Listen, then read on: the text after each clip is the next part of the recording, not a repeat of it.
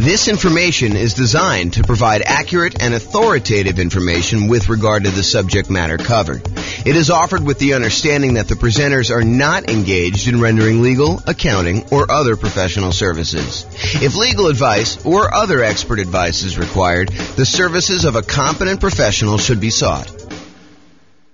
Welcome to the Hillsboro Real Estate Investing and Real Estate Financial Planning Podcast. Learn all about investing in real estate in Hillsboro, Oregon, with a combination of real estate financial planning and modeling, with numbers specific to Hillsboro, plus syndicated, more generalized recordings of live and pre-recorded real estate investing classes, not all of them specific to Hillsboro. Be sure to stay tuned after the podcast for a message from our sponsors. Well, good morning and welcome everyone. Hope everybody had a great Thanksgiving. Today is Black Friday, and so we expect to have very few people on the webinar this morning. But the good news is I'm recording it and I will publish it to the podcast and to the website afterwards. So today's kind of a really crazy, exciting class because this is sort of the beginning of a long thread or a long story of a bunch of different classes that we've got coming down the pipeline. And today is sort of like the introduction. It's like day one of many. So we're calling this Real Estate Nomad in Your City. And by your city, I'm going to allow you to pick your city out of a list of about 300 cities that we've already done modeling for. And if for some reason you're like, hey, listen, we really need to have whatever city it is, I probably could add another one if it's big enough. You know, I grew up in a city that had a population of about 300 people. And I can assure you, I'm not doing all the modeling and everything else for a city that size. But, you know, I don't know. I think we cut it off around 50,000 population. There's probably some on there that are a little less than that, but that was sort of the threshold. So I'm going to jump right into the presentation. If there are any questions throughout, please let me know. So here's what we're going to start with. First of all, before we get too far down the line, what is the Nomad real estate investing strategy? You may have seen the title and you're like, you know, what's Nomad? Never heard of that before. And so we're going to start here, but realize that just because this particular strategy isn't interesting to you, like you're like, oh, I'd never do that, or why would someone ever do that? Realize we're using this as a starting point because I think it's one of the better strategies for a lot of folks. And then what we're going to do is we're going to compare this strategy to all the other strategies that you've ever heard of in real estate investing. And I'll show you how they compare. And then you can make an educated decision as to which one you'd rather do based on the actual numbers and the details. So what is the Nomad strategy?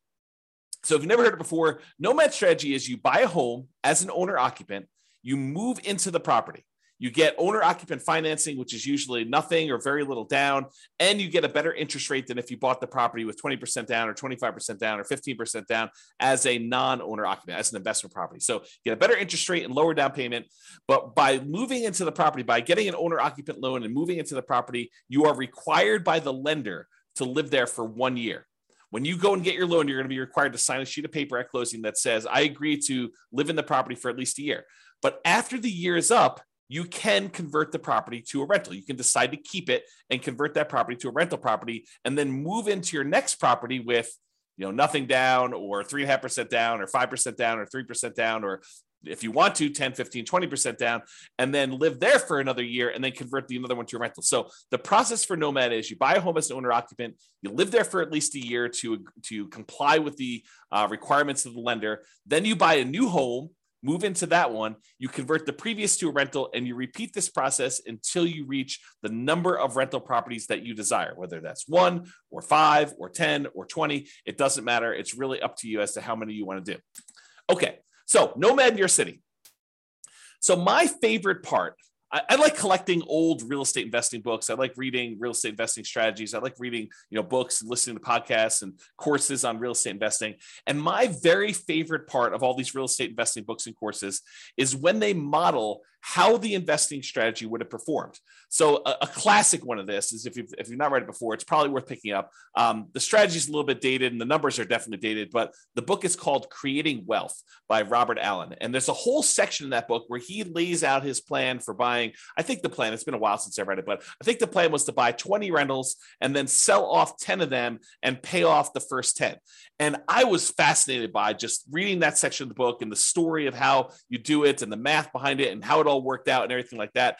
However, the problem I had, even when it was written, that was not my market. That was a different real estate market than I was, had different prices, different rents, different taxes, different insurance, different discounts than I thought I could get at the time, different interest rates. So all of the numbers were different. And so I love these parts of these books. The challenge was it never applied to me. And so, especially when I go back and I read old books, I was always fascinated by this idea of modeling things and how would that work today? If, you go buy a book and someone's been doing a strategy for 5 or 10 or 15 or 20 years, and then you decide to buy the book and you're like, oh, man, that strategy doesn't work in today's market because the prices are 3 times what they were, or interest rates are half of what they were. Interest rates are 2 times what they were. It's just not the same. So I was really frustrated with that. I've come up with a solution. The solution is that I will go ahead and do all the modeling for you with the current numbers for your city and the current market interest rates and everything else that's going on. So in this class, I'm going to walk you through the assumptions that we use when doing the modeling for a really basic Nomad real estate investing strategy in your city. And I've modeled over 300 different US cities for this presentation. So pick the city that is closest to what your numbers are, and then you can copy that one to whatever the closest thing to your situation is. And if you need to make some slight tweaks to the assumptions to better model your own unique situation, that is what you can do. So you're like, hey, look, James is starting this guy out with $10,000 in savings, or he makes $8,000 a month in income, and I don't have that. I have $4,000 a month or $4,000 that I've saved up, and I make $9,000 a month or $4,000 a month, whatever your numbers are. You can change them to see how the assumptions change. So for modeling Nomad in your city, and I'm actively working on these pages. So if you go here and if you're listening to the recording afterward and you're like, hey, that page doesn't look the same. Yeah, I'm working on it. So just realize that the screenshots I'm showing are like of today, but realize that they may change over time. I'm going to put a direct link to each city in the show notes. But for the live version, if you're on the webinar live right now, you can go to realestatefinancialplanner.com/model. and pick your city. There are 300 US cities grouped there by state that I've done modeling for. Just pick your city from the list and select the keyword model. It's like a little button with a little orange or yellow decahedron or something like that, a little kind of 3-dimensional shape for what we're doing for modeling. And then select your city, and you can follow along with what I'm doing today. So once you get into your city page, what you're going to want to do is you're going to want to select the link that says Baseline Nomad. There's a whole bunch of other links that I've done modeling for already, but we're not covering those today. Believe me, this one's going to be long enough. The class is going to be long enough. You're going to be like, oh my gosh, there's crazy stuff going on. But go there and click on the link for Baseline Nomad. It's located right beneath where all the podcast episodes are. And if you click on that, you'll see the page that we're primarily going to cover today with all the assumptions. And that's what we're going to focus on. So go ahead and do that if you're kind of on live, or if you're in the recording. If you're listening to this, you want to go back and do it later, you can go do it later. Just go look at the show notes later. You can go link through there. You'll get plenty of stuff from just listening to the audio if you're listening to just the audio. But if you're on live and you want to go check it out, you can. When you go to that page, there'll be 2 different versions of the page, whether you're logged in or whether you're not logged in. You can go create a free account, log in if you want to, and see the logged in version. I'm primarily going to focus in on the logged in version, but if you go there and you see the not logged in version, just go ahead and create a free account, and then you'll be able to see the logged in version and do that. Okay, so today is all about the Nomad strategy and modeling the assumptions and what the assumptions are for that for all cities. So number 1, we are modeling this for 60 years. So we're starting today, and we're going to move out 60 years in the future. And you may say to me, James, I'm 70 years old. 60 years is too long. Great, go change it. Or you may say to me, James, I'm 20 years old. 60 years only gets me to 80, and I think I'm going to live to be 150. No problem. You can go change that too, okay? So all these assumptions that we're going to talk about, you can change, but I'm telling you what the assumptions we use that I use for each city so that you can see exactly what we did. I used a 20% effective income tax rate. This is not your tax bracket. This is like your overall average of all the rates, weighted by what they are, your effective income tax rate. I used a 3% inflation rate. And as soon as I say that, people are like, 3%? Inflation's like 8% right now. That's what we've been seeing. That's where you're in this period of massive inflation. 3% doesn't seem reasonable. Yeah, I know. But 3% is what the long-term average has been. The Fed has stated they want to keep the inflation rate at 2% per year, but we've been seeing historically over a very long period of time about 3%. So I used 3% just to kind of get an average for the whole thing. Of course, you could change it if you want to. Now, I've also used 7% mortgage interest rates. And if you're listening to this a year or two or three or four after, and you're like 7%, were interest rates really that high? Yes, they're about 7% right now. Actually, they've come down a little bit in the last week or so. And so the rates have dropped the tiniest bit. And I probably will go rerun these things in order to change the rates. But I modeled this like, I don't know, I think I ran this about a week or two ago, and I used 7% because that's what the rates were at the time.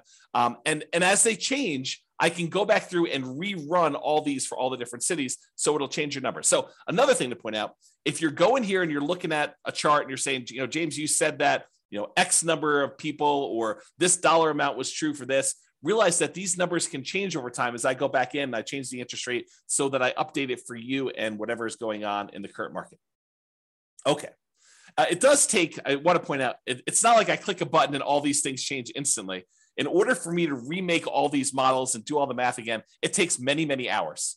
So this is not something that I would, and it cripples the server when I'm doing all the computations and creating all these charts and doing all the analysis for you. So it's not like I'm going to do this change every day. I wake up in the morning and I'm like, oh, interest rates are an eighth of a point higher. I'm going to rerun everything for you. No, I'm going to wait for it to change pretty significantly before we get to that point. Okay. And then I've also used a 4% yearly safe withdrawal rate as my assumption here. Some people would argue 4% is too conservative. Some people would argue it's way too aggressive.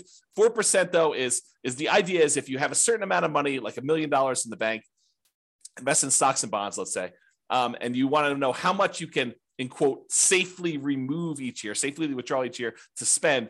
This is the amount that we've defined. There's a whole, I'll do much more classes on this. And you'll kind of hear about it as an idea, but the idea is that I used 4%. If you think it's too conservative, go ahead and bump it up. If you think it's not conservative enough, you can kind of crank it down and it will rerun all the math. Okay. I got to start telling you about where things change, how my calculations change based on what city you're in. So I use this idea as your target monthly income in retirement. How much do you need to be making from your investments in order for you to consider yourself to be financially independent? So what we refer to as your target monthly income in retirement. And I've got kind of two flavors of this. I've got the minimum target monthly income in retirement, which is sort of like lean fire, if you're familiar with that concept, or some people just call it fire.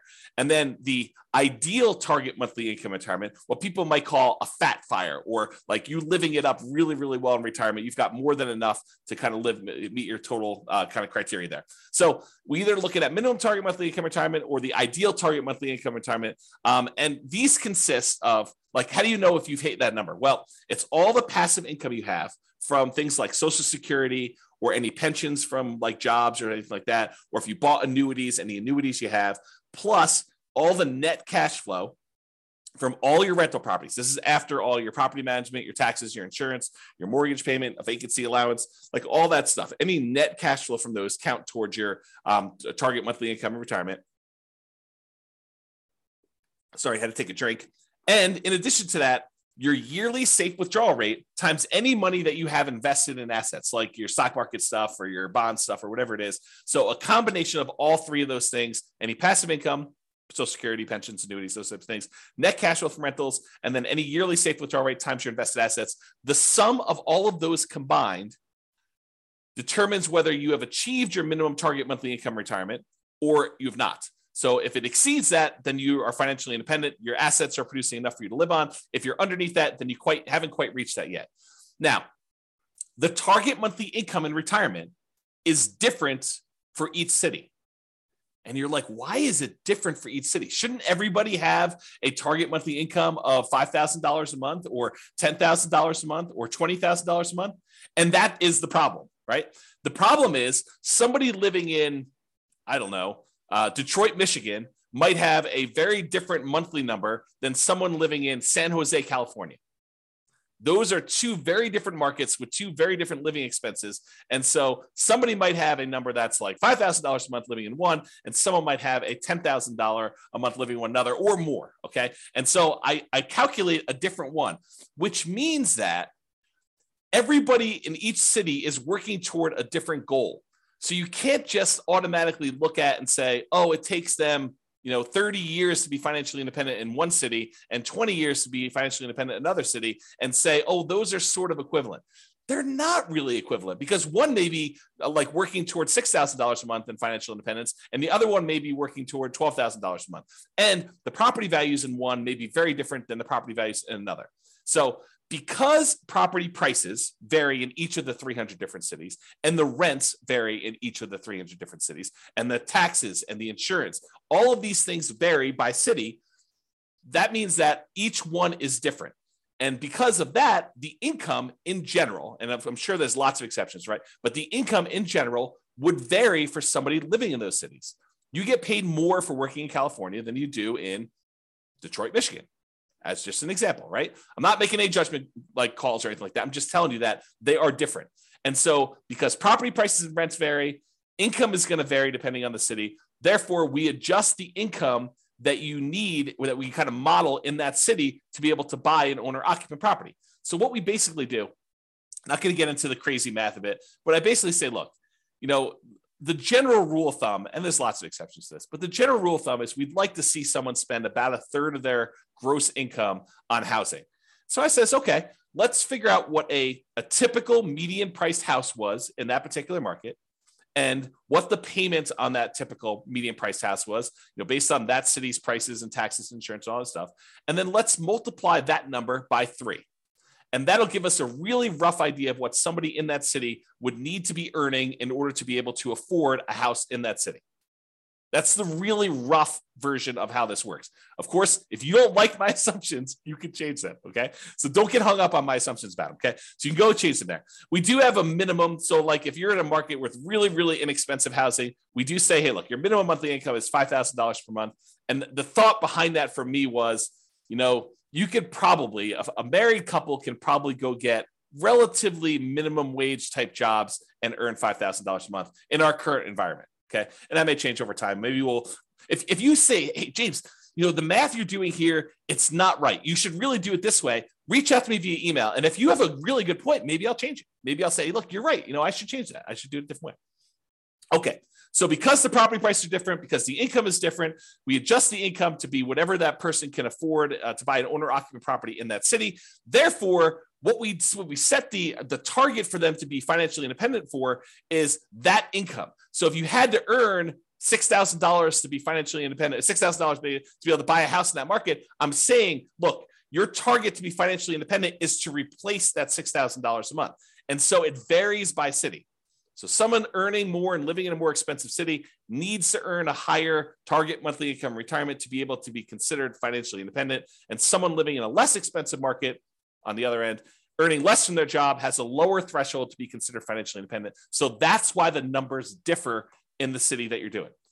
As I've been saying this whole time, if you don't like my assumptions, you've got at least 2 options, at least 2. First, drop me an email, tell me why you think I should change it for the city.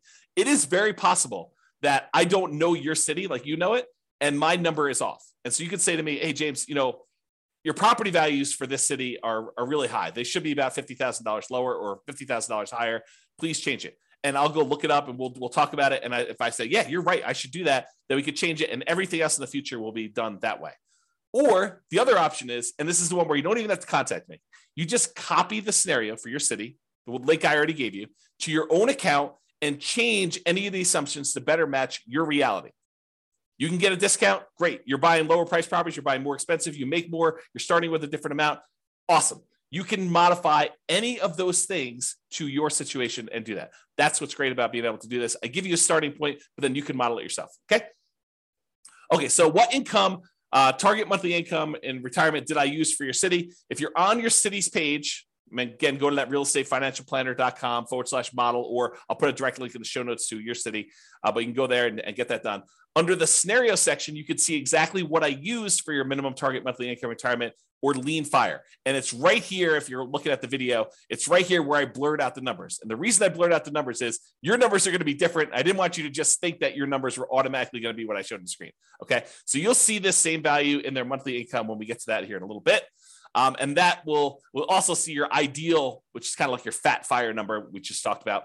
And if you don't like any of my assumptions, the button right above that confirm copy, that's where you copy it to your account so you could change all the assumptions and do that. Okay. All right. Just moving down that page that you're on now. Continue down the page. We next show you your net worth, and that shows you the entire 60-year period that we modeled for you. And again, yours is going to be different. It's going to have different numbers on there, but this shows you the net worth of someone doing the really basic Nomad strategy of buying a property, moving in, living there for a year. When they've saved up enough for another 5% down payment, then they buy their next property. They convert that one to a rental, and then they repeat this property until they have at max the most 10 rentals. Okay. And so you can see that there. The other thing you can see on this chart is there's these little vertical, almost like flags showing you when things happened. And so, for example, this one shows you that they bought a property or that they paid off a mortgage or bought a property, achieved financial independence. Those are what I call significant events. And they just highlight what happened and when, so you can kind of see it on a chart of a number in there. So you can all see all those numbers on there. Go look at your chart. Don't look at the one on the screen. It's shown as an example, but your city is going to be different, right? Your ability to buy these properties as quickly or slowly as you can or achieve financial independence is going to change. So the one on the screen is just a sample. You'll notice I even blurred out what city it's for because it doesn't matter. Yours, you need to go look at yours. That's why this is all about doing Nomad in your city. Okay. All right, here's a great quote from George Box. All models are wrong, but some are useful. That's the quote, okay? Because any modeling I do here, it's not going to be 100% correct. It never can be. You know, what is the chance that appreciation is going to be exactly 3% per year and rent appreciation is going to be exactly 3% a year? Inflation is going to be 3% a year, and you're going to get a raise at exactly 3% a year, and that the return on the stock market account you have is exactly 7% a year, or that you're going to be able to get interest rate of 7% every time you buy a property for the next 30 years or 40 years or whatever. The chance is almost zero. It's like, it's not going to happen. Okay. So does doing this strategy mean that you're going to achieve the results I've showed here? Absolutely not. Now, as I say that, realize that doing some modeling and getting an idea of like, in relative terms, this strategy is probably better than this one, especially if we kind of model what we really think is going to happen in the future and a range of things that can happen in the future. Absolutely helpful, very valuable to do. So this is the idea that all models are wrong, but some are useful. So this is useful. It's probably wrong now. Okay. All right. So continuing on down the page that you're on there, each city starts with 7% of the value of the property in their market in savings. Now, why did I pick 7%? You know, James, you know that I don't have 7% saved up, or you know that I have, 100% of the property value saved up. Why'd you pick 7%? Well, I did it because we have to start somewhere. And I wanted to say they got 5% as a down payment to buy their first property and as an owner occupant and some closing costs. So I said, okay, let's just pick a number. Let's pick 5% of whatever the value of properties are in that particular city and some closing costs in there, maybe a little bit of slush money to kind of add in there, some reserves or something like that. So the idea is that they had 7% starting there. If you have a different number, I feel like I'm a broken record, right? If you have a different number, you can change it. If you're starting with less or more, you could go ahead and change whatever you want there. And for markets where this 7% would be really, really, really low, I said, hey, look, a minimum of $10,000. So if you don't have $10,000, if that calculation would have been less than 10K, I just made it 10K to make it that way. Okay. All right. And to simplify the modeling, we're assuming that you're keeping all of the money in a single, what I call a all-in-one account. And that all-in-one account earns 7% per year. Now, in reality, you know that you're probably going to have a checking account, maybe a savings account, and maybe a brokerage account where you kind of keep a little bit of money in your checking account, some more money in your savings account, and then the majority of your money invested in some type of brokerage account, stocks and bonds and mutual funds and whatever else you're going to do in there, so that you've got kind of these three accounts. But rather than track three different accounts and then say, okay, I'm moving money from one account to another account, I just said, look, we're just going to sort of put them into one bucket, and we're going to call that this all-in-one account, and we're going to say that whole thing earns 7%, because maybe your checking account earns 0 or 0.1, and maybe your savings account now earns, 2%, and maybe your brokerage account earns, 6, 7, 8, 9, 10%, whatever it earns. And I'm saying, look, if we average all those together, it's probably going to be about 7%. So I just said, let's put it all in one account, make things really simple. All the money from all the rentals goes in there. All the down payments for all the properties comes out of there. Any money you've got sitting in there is kind of just earning something. So I said 7% for that. It's in this all in one. That's how it works. Now, this is really important and a really important concept for you to understand, because we're going to get to some stuff here in a minute. Okay. If at any time during the modeling, you run out of money, where that all-in-one account goes to zero, right? Like you have negative cash flow and you're not saving enough from your job to be able to kind of hold the property or something like that. If you run out of money in that all-in-one account, we show that in what we call the default cash account. The default cash account is a magical account that keeps track of how much money you needed to add from outside the system in, okay? So it's our way of saying, look, if you ran the model the way that you set this up, and you don't have enough money to do it because you have negative cash flow, or you had this, some type of drawdown, or whatever happened there, and you ran out of money, this is the account where we track how much money you ran out of and how much you needed to add it. So that's sort of the model. We're going to talk about this here in a little bit, because this is sort of like, if you're in a market where it's really, really hard to make properties cash flow, especially if you're only putting 5% down, you're buying these properties as a Nomad, then you may run out of money.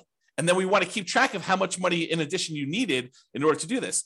And there's other things we're going to do in future classes. We're not going to do it in this class. I wanted to give you like a baseline and make everyone as close to apples comparison as I can, realizing that every market's different. Every market has different prices, and you got to kind of change some stuff up. So I tried to make it as close to possible as we do this, but realize that they're not all the same. And so when we do variations and we do this different modeling, and you kind of see certain accounts losing money or needing more money or something like that, that's what we're going to get to. And I'll show you some charts here in a little bit. Okay, just moving down the page, it shows you two different charts. Shows you the all-in-one account, which most of the cities are going to show this a similar curve, where you start off with very little money, and as you put the payments down there, the account balance drops. But then eventually you get to the point where you've stopped buying properties, or you have a lot of cash flow, and it's not a money issue anymore, and your account balance continues to grow and kind of continues to grow exponentially up like this. But then some of you are going to have this default cash account where you ran out of money and you needed to add more money to the system. And this one shows you that over, about 20 years or so, you needed to add $25,000 to the system in order to do the model. So you'll be able to see that all in your particular city. Okay. All right. Continuing on with accounts. So below the chart, it shows the starting assumptions for the account and how much we assume you started for in your city. So it shows you the name of your account. The blurred out thing that I'm showing you that I circled is how much you're starting in your account balance. And again, that's 7% of the property value. That's what we use as a default, with a minimum of 10K. And then what the return is at the start, the 7%. And then we also put in here this kind of like what your asset type is. And the only place this is really used, at least right now, is in when you're doing your asset allocation. When you want to say, James, what percentage of my net worth is in real estate? What percentage of my net worth in stocks? Or what percentage of it is in bonds?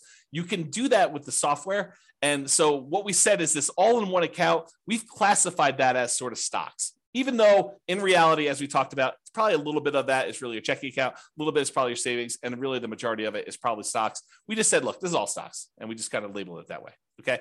And when you go look at your asset allocation table later, it'll look like this, and the reason why I show this is just so you can see that. It shows you what percentage is stocks, what percentage is your bond-like real estate equity, and what percentage is your real estate equity. And I'm going to make a note to include this class in the show notes where I talk about I think I called it asset allocation for real estate investors. I'll make a note to include that in the show notes in case you want to dive deeper into like asset allocation for real estate investors and stuff like that. Okay, let me get a drink quick. Is this good stuff? You guys are all turkeyed out from your Thanksgiving Day meal? Okay. Continuing on. So after the account section, there's the property section. So you see all the details, the assumptions about the property. So if you had more than one property, we would show those different ones here. But for this one, since we're buying basically one owner-occupant property, we're moving in, we're living there for a year, and then we're converting it to a rental. When you buy the next one, we're using one templated property in order to replicate this. So right below the property headline is this thing called the cash flow power meter. And the cash flow power meter shows you how well right now, like when we set up the property, not like 1, 5, or 10 or 15 years from now, but right now, if you could rent this property out, how well it would cash flow. And I'm not going to take the time because I'm probably going to go a little bit longer than I had hoped to go on this particular class. But there's a whole class on the cash flow power meter, and I'll make a note to include that as well. But this shows you basically with a little visual gauge of how well the property is cash flowing, whether it has really negative cash flow, whether it has negative cash flow, including or not including the depreciation benefit, or if it has negative cash flow, if you had a professional property manager, or if you have positive cash flow, even with a professional property manager, it kind of shows you where you are in that. And so that shows on the page for you so you can see it quickly. Okay, let's go through the property assumptions. And the property assumptions for your model it's made up of values that are the same no matter what city you're in, which I'll talk to all about those, and then which ones change based on city. So the city and state is going to be based on wherever you are. The property is a dynamic, reusable template of property that we could buy multiple copies of using rules. That just tells you that we're going to take one property and we're going to be buying the same property. And that property is going to be increasing in value as you buy it. So you're not buying 10 properties at, $100,000 or $200,000 or $500,000 or whatever prices are in your city. It's going to be $100,000 today, but a year from now, it's going to be $103,000. Next year, it's going to be 106 and change. It's going to be, 109 or whatever it is. So the property values go up. So you're buying more expensive properties as we model this, and the rents are going up and all that stuff is being calculated for you. But this is what it is at the start. We're going to use rules in order to determine when we buy and sell these properties, which you'll see here in a second.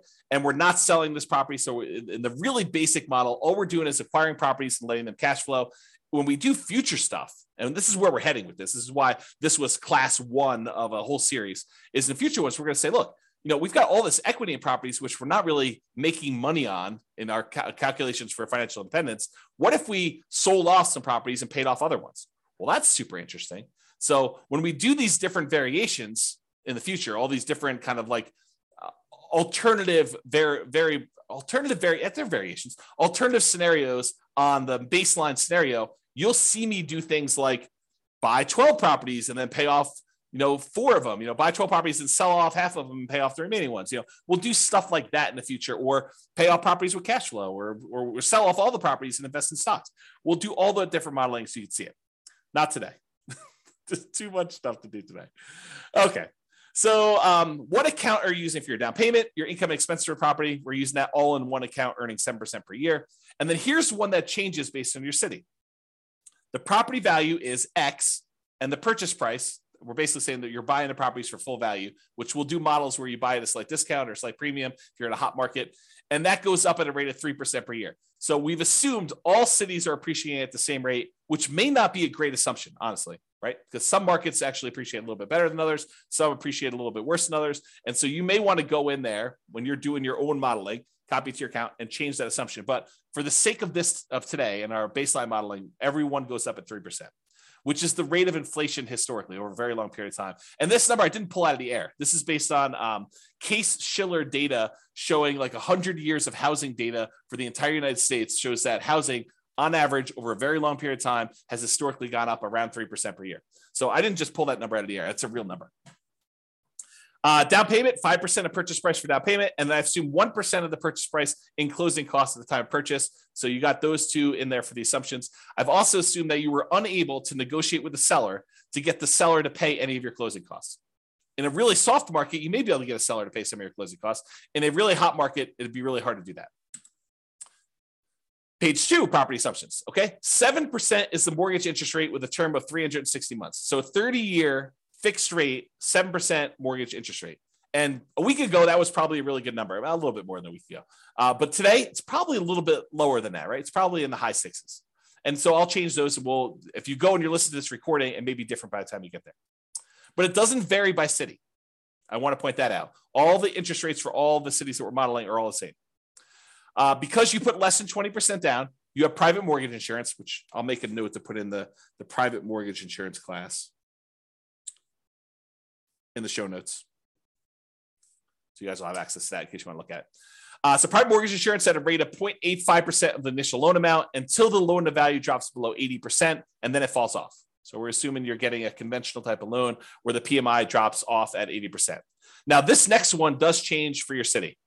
X dollars per month in rent, but rent increases at a rate of 3% per year. So your city is going to have whatever rents are for your city. And again, if you're like James, your numbers are off, let me know or change it yourself and you can go do that. But I use rent data from a source. So I actually pulled rent data. This is not me just arbitrarily picking a number. And it's not me saying, hey, I'm using the 1% rule or 2% rule or 1.5% rule or, 3% rule or, whatever. I'm not using rules of thumb. I'm actually using data. Okay. Next one, 3% of the monthly income is the assumed vacancy rate. I didn't pull vacancy rate data. You could argue that maybe I should have, or you could say, hey, look, if you're doing property management correctly, you're starting at least 60 days in advance of your property going vacant before you find your new tenant. You're requiring notice. You're doing all the things that we normally teach you in the property management class. A 3% vacancy is probably your target anyway. Okay. Ideally, we're trying to do 0%, but in reality, if we're going to stay about 3%, that's pretty good because you have unexpected things come up with tenants, right? So 10% of the monthly income is the assumed maintenance rate. You could argue that's low. You could argue that's high, depending on types of properties you're buying. But it's the same for every city. Changes by city, X% of the value of the property each year is the assumed property taxes rate. So I did go look at what property taxes rates were per city. This honestly is one of the numbers that I'm less sure about.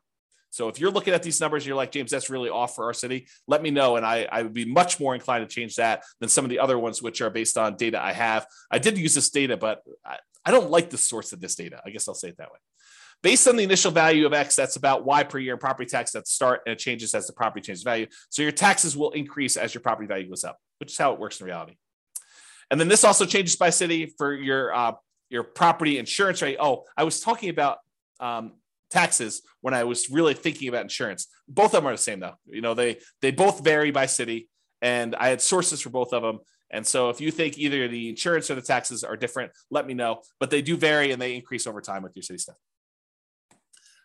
This is a residential property, and 15% of the purchase price is considered the value of the land. So we're assuming you're buying detached single-family homes or townhomes type properties where you have land and only part of the value is actually depreciating. I'm not going to get into all the tax stuff here, but that is the assumption that we use for that. If you want to change that, you can change it in the thing. Then underneath all these, those are the assumptions for properties, by the way.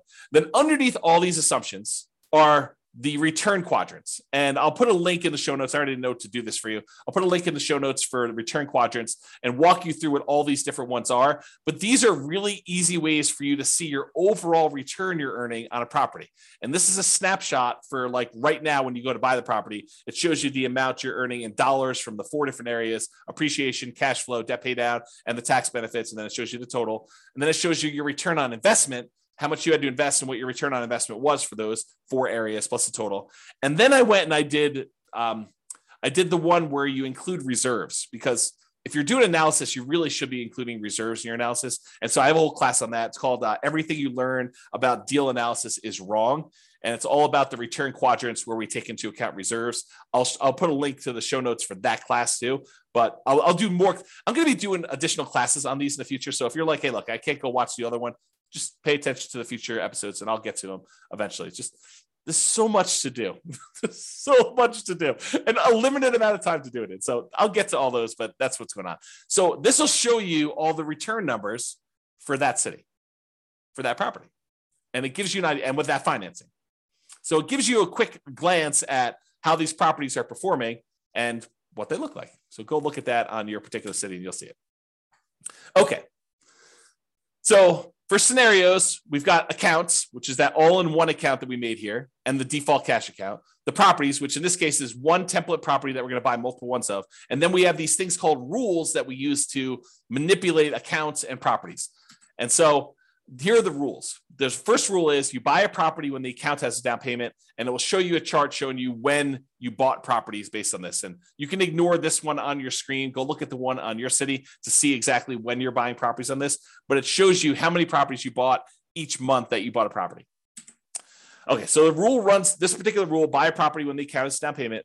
I did a class, must have been just before Thanksgiving, where I did a class and I went through each of the rules. So go watch that on the website. It's up now. So just go to Real Estate Financial Planner or go listen to the podcast episode of that one. And I walk you through all these different rules and when to use them. But this rule is the rule for buy a property when the account has a down payment. It runs for the entire scenario. So it's running for that whole 7 to 20 years, but it stops when you buy 10 properties. So realize that it's still running, but you're just not doing anything productive with it.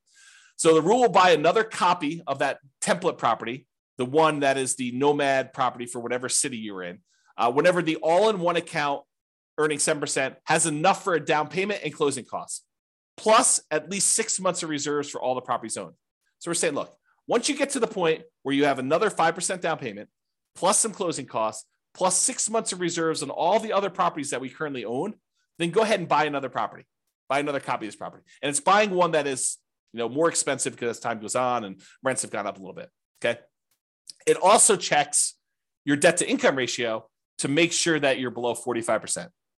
So it verifies that you have 45% debt to income when you buy that property, and it checks that for you to do that. And then it will only buy 10 properties maximum. If you sell any, by the way, we don't in this model, but if you do sell any, then realize it will try to replace them.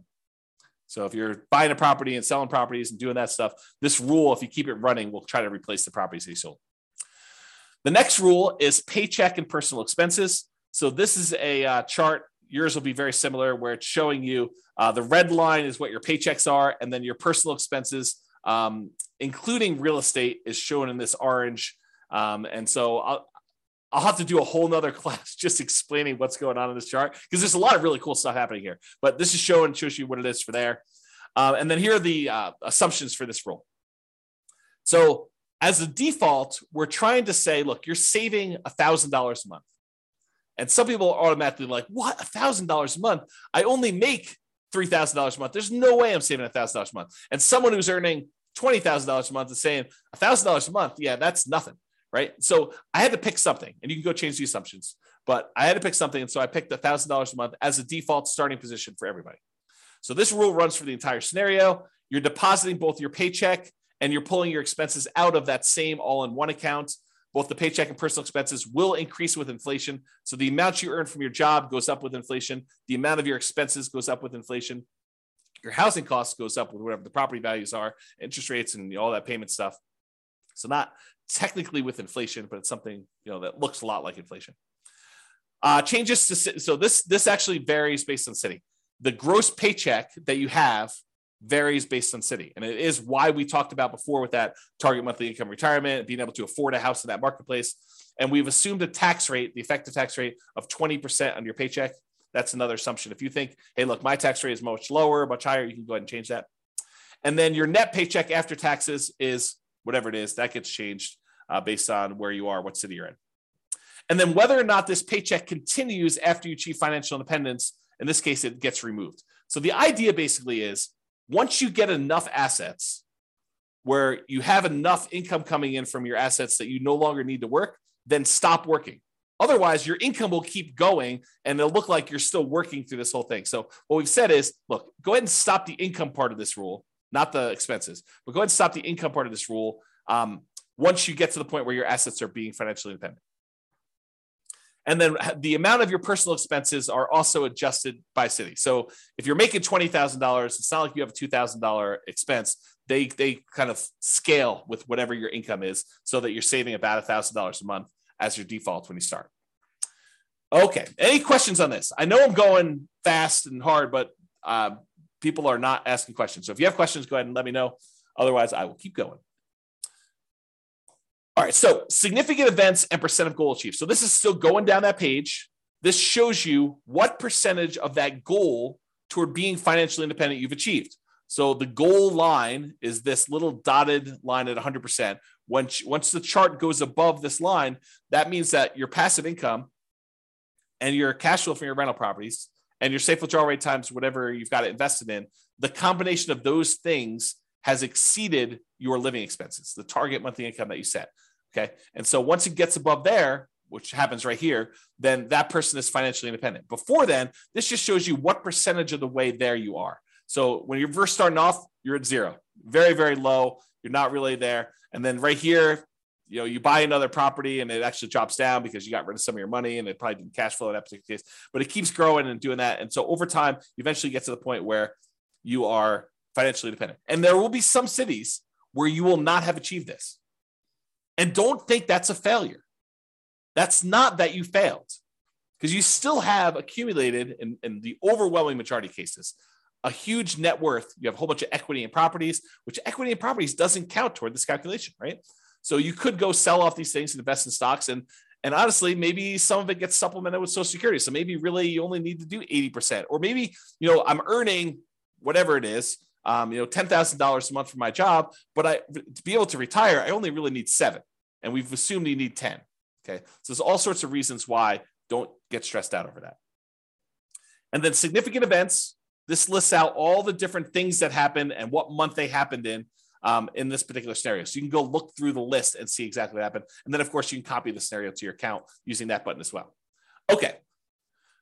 So that is what I intended to cover to show you what nomading in your city is like. Go look at your city.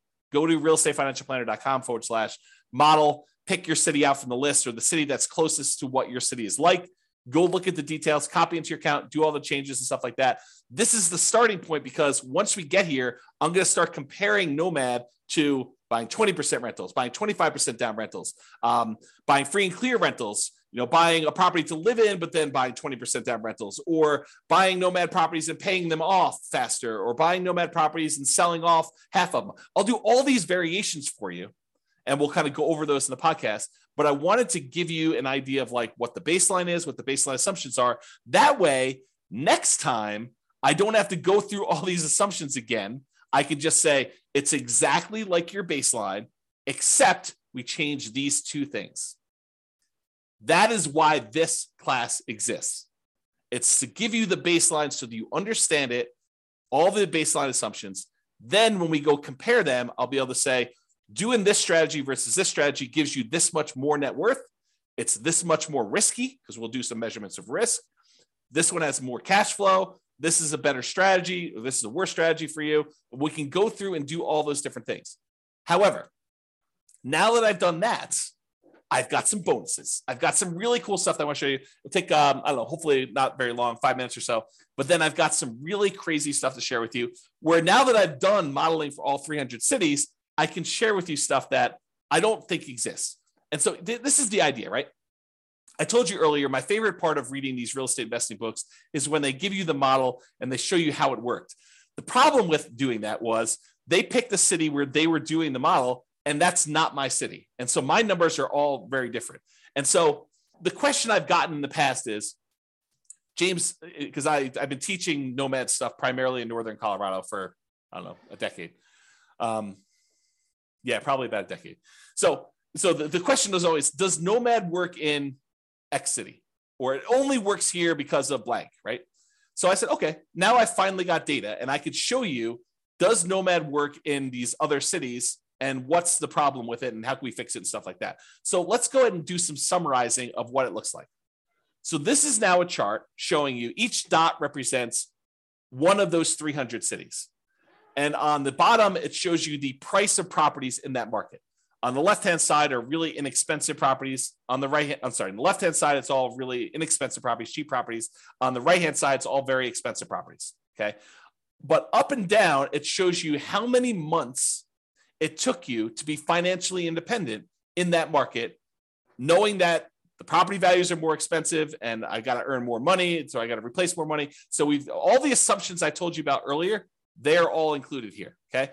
But this chart shows you that there are definitely a whole bunch up here that did not achieve financial independence. They never got to that 100% mark by month 720, by 60 years in. That's the end of when we modeled. We modeled 60 years, okay? So there's a whole bunch that did that. But it's not exclusively really expensive markets. It's true that the really expensive markets, the ones that have really expensive properties, they were more likely to be up here, in my opinion. Right? Just looking at the data, looks like these ones were not achieving financial independence, but there are plenty of ones in these lower price markets where they did not achieve financial independence either. So as we go through doing these variations, we are going to address that and how to solve those issues of being in a market where, look, it didn't get me to financial independence doing the regular baseline scenario of Nomad in 60 years. Well, let's figure out how to solve that. So we'll do that in other classes, okay? But also to point out that just because it didn't get 100% of what the income you were earning and replace that doesn't mean it was a failure. And I'll show you here another chart that shows you net worth and how net worth is pretty extreme in some of these markets. And so just because you only have a net worth of whatever, $3 million, $5 million, doesn't mean you failed, right? This is still a really good strategy. And then you may have to do some other things or kind of readjust or whatever it is there. But I wanted to show you that there's a whole bunch of these that achieve financial independence. There is a slight skewing where in these less expensive markets that they achieve it faster. In these more expensive markets, they achieve it a little slower. But part of that is when you only have to achieve a goal of $3,000 a month, because that's what your target monthly income retirement is, or $5,000, whatever the minimum was, then it's easier to achieve in some ways. So because the prices of houses gets more expensive, it means you need to achieve a higher level of standard of living in order to be financially independent. So I just wanted to show you this kind of summary chart showing you how Nomad has performed in all these different markets. And then if you want to drill in, go look at your city, because that's what we did. So each one of these dots is one of those cities that we got to put up there. Okay, so that's there. Now, just because I can, primarily, I want to show you that you can highlight any state's number. So if you're like, hey, how does my state look? I just pulled up one state, it happens to be Colorado because that's where I live.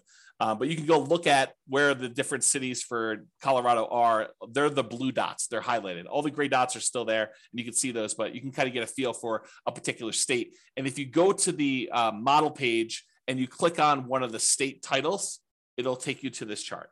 So then you can see any state you want to do there to see for the whole state. And I'll continue to add additional charts and summarize things for you, and I'll put it on those pages so you'll be able to see those as well. Okay, so that was price of property versus how long it took you to be financially independent in that city. Now what I'm going to show you is the price of property and what percentage of 100% of being financially independent they achieved. Because this one was, hey, look, this is the number of months. This is how fast it was. Now I'm showing you, at what point, what percentage of being financially independent are you? So are you 70% of the way to $10,000 a month? Are you at $7,000 a month, in other words? And so this one shows you the same type of data, price of properties, really cheap stuff on the left, really expensive stuff on the right, and then what percentage of it you were at the end of our modeling at 60 years. Because there's a whole bunch where they achieved their goal, which I'm ignoring. Anything over 100%, I just said, look, you achieved your goal. I'm not going to look at that percentage. These are all the ones that didn't quite achieve it. And a whole bunch of them were a significant way there. And I didn't show you a couple that were negative. There's some markets where, like, by buying properties, it hurts you, right? And so I'll show you that here on the next slide. But these ones shows you what percentage you are, and you can go click on, the link and show what city it is, or go look at your individual city to see. But not all of these are like complete failure. It's like these ones, they had 80% of their goal. These ones hit between 60 and 80%. These ones are a little smaller, 40%, 20%, but you can get a feel for that. And then these are the ones I showed that were negative. So there's a handful of ones where it actually was negative towards your goal. You had negative cash flow on your property still, even at year 60. So there's 1, 2, 3, 4, 5, probably 5 out of 300 or so were really bad markets. And those markets we'll have to do stuff about. And I will give you a hint. I think most of those are in California. Not judging, just saying very expensive market. All right, so this is the chart where I'm showing you, same idea, net worth though, on this axis. So this one shows you that there's really cheap houses, really expensive houses, and this is the net worth. Now, I want to point out to you, there are some of these where you end up with almost $1 billion at the end of 60 years. $1 billion. They're outliers. There's, a couple over 500,000. I'm sorry, 500 million, not 500,000. So it's really hard to see what's going on down here. So because of that, I'm going to ignore all the ones above 100 million.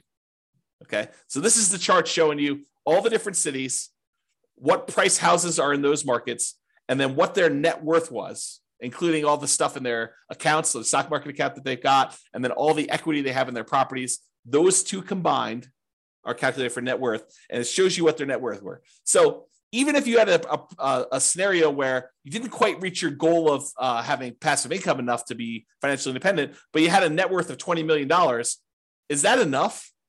I think for most people, that's enough, right?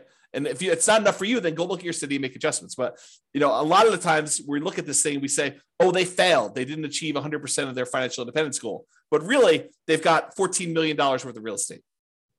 Well, maybe that's enough, right? Like, depending on what your situation is and what you need, especially if you're 80 years old and you've got $10 million left. you might be able to decline the value of the assets you have, like to dip into the principal of your assets and spend those as you go. Because the other model, in theory, is not depleting your assets, right? It's passive cash flow so that you're not dipping into the value of the real estate or anything. Okay. All right. So that was net worth.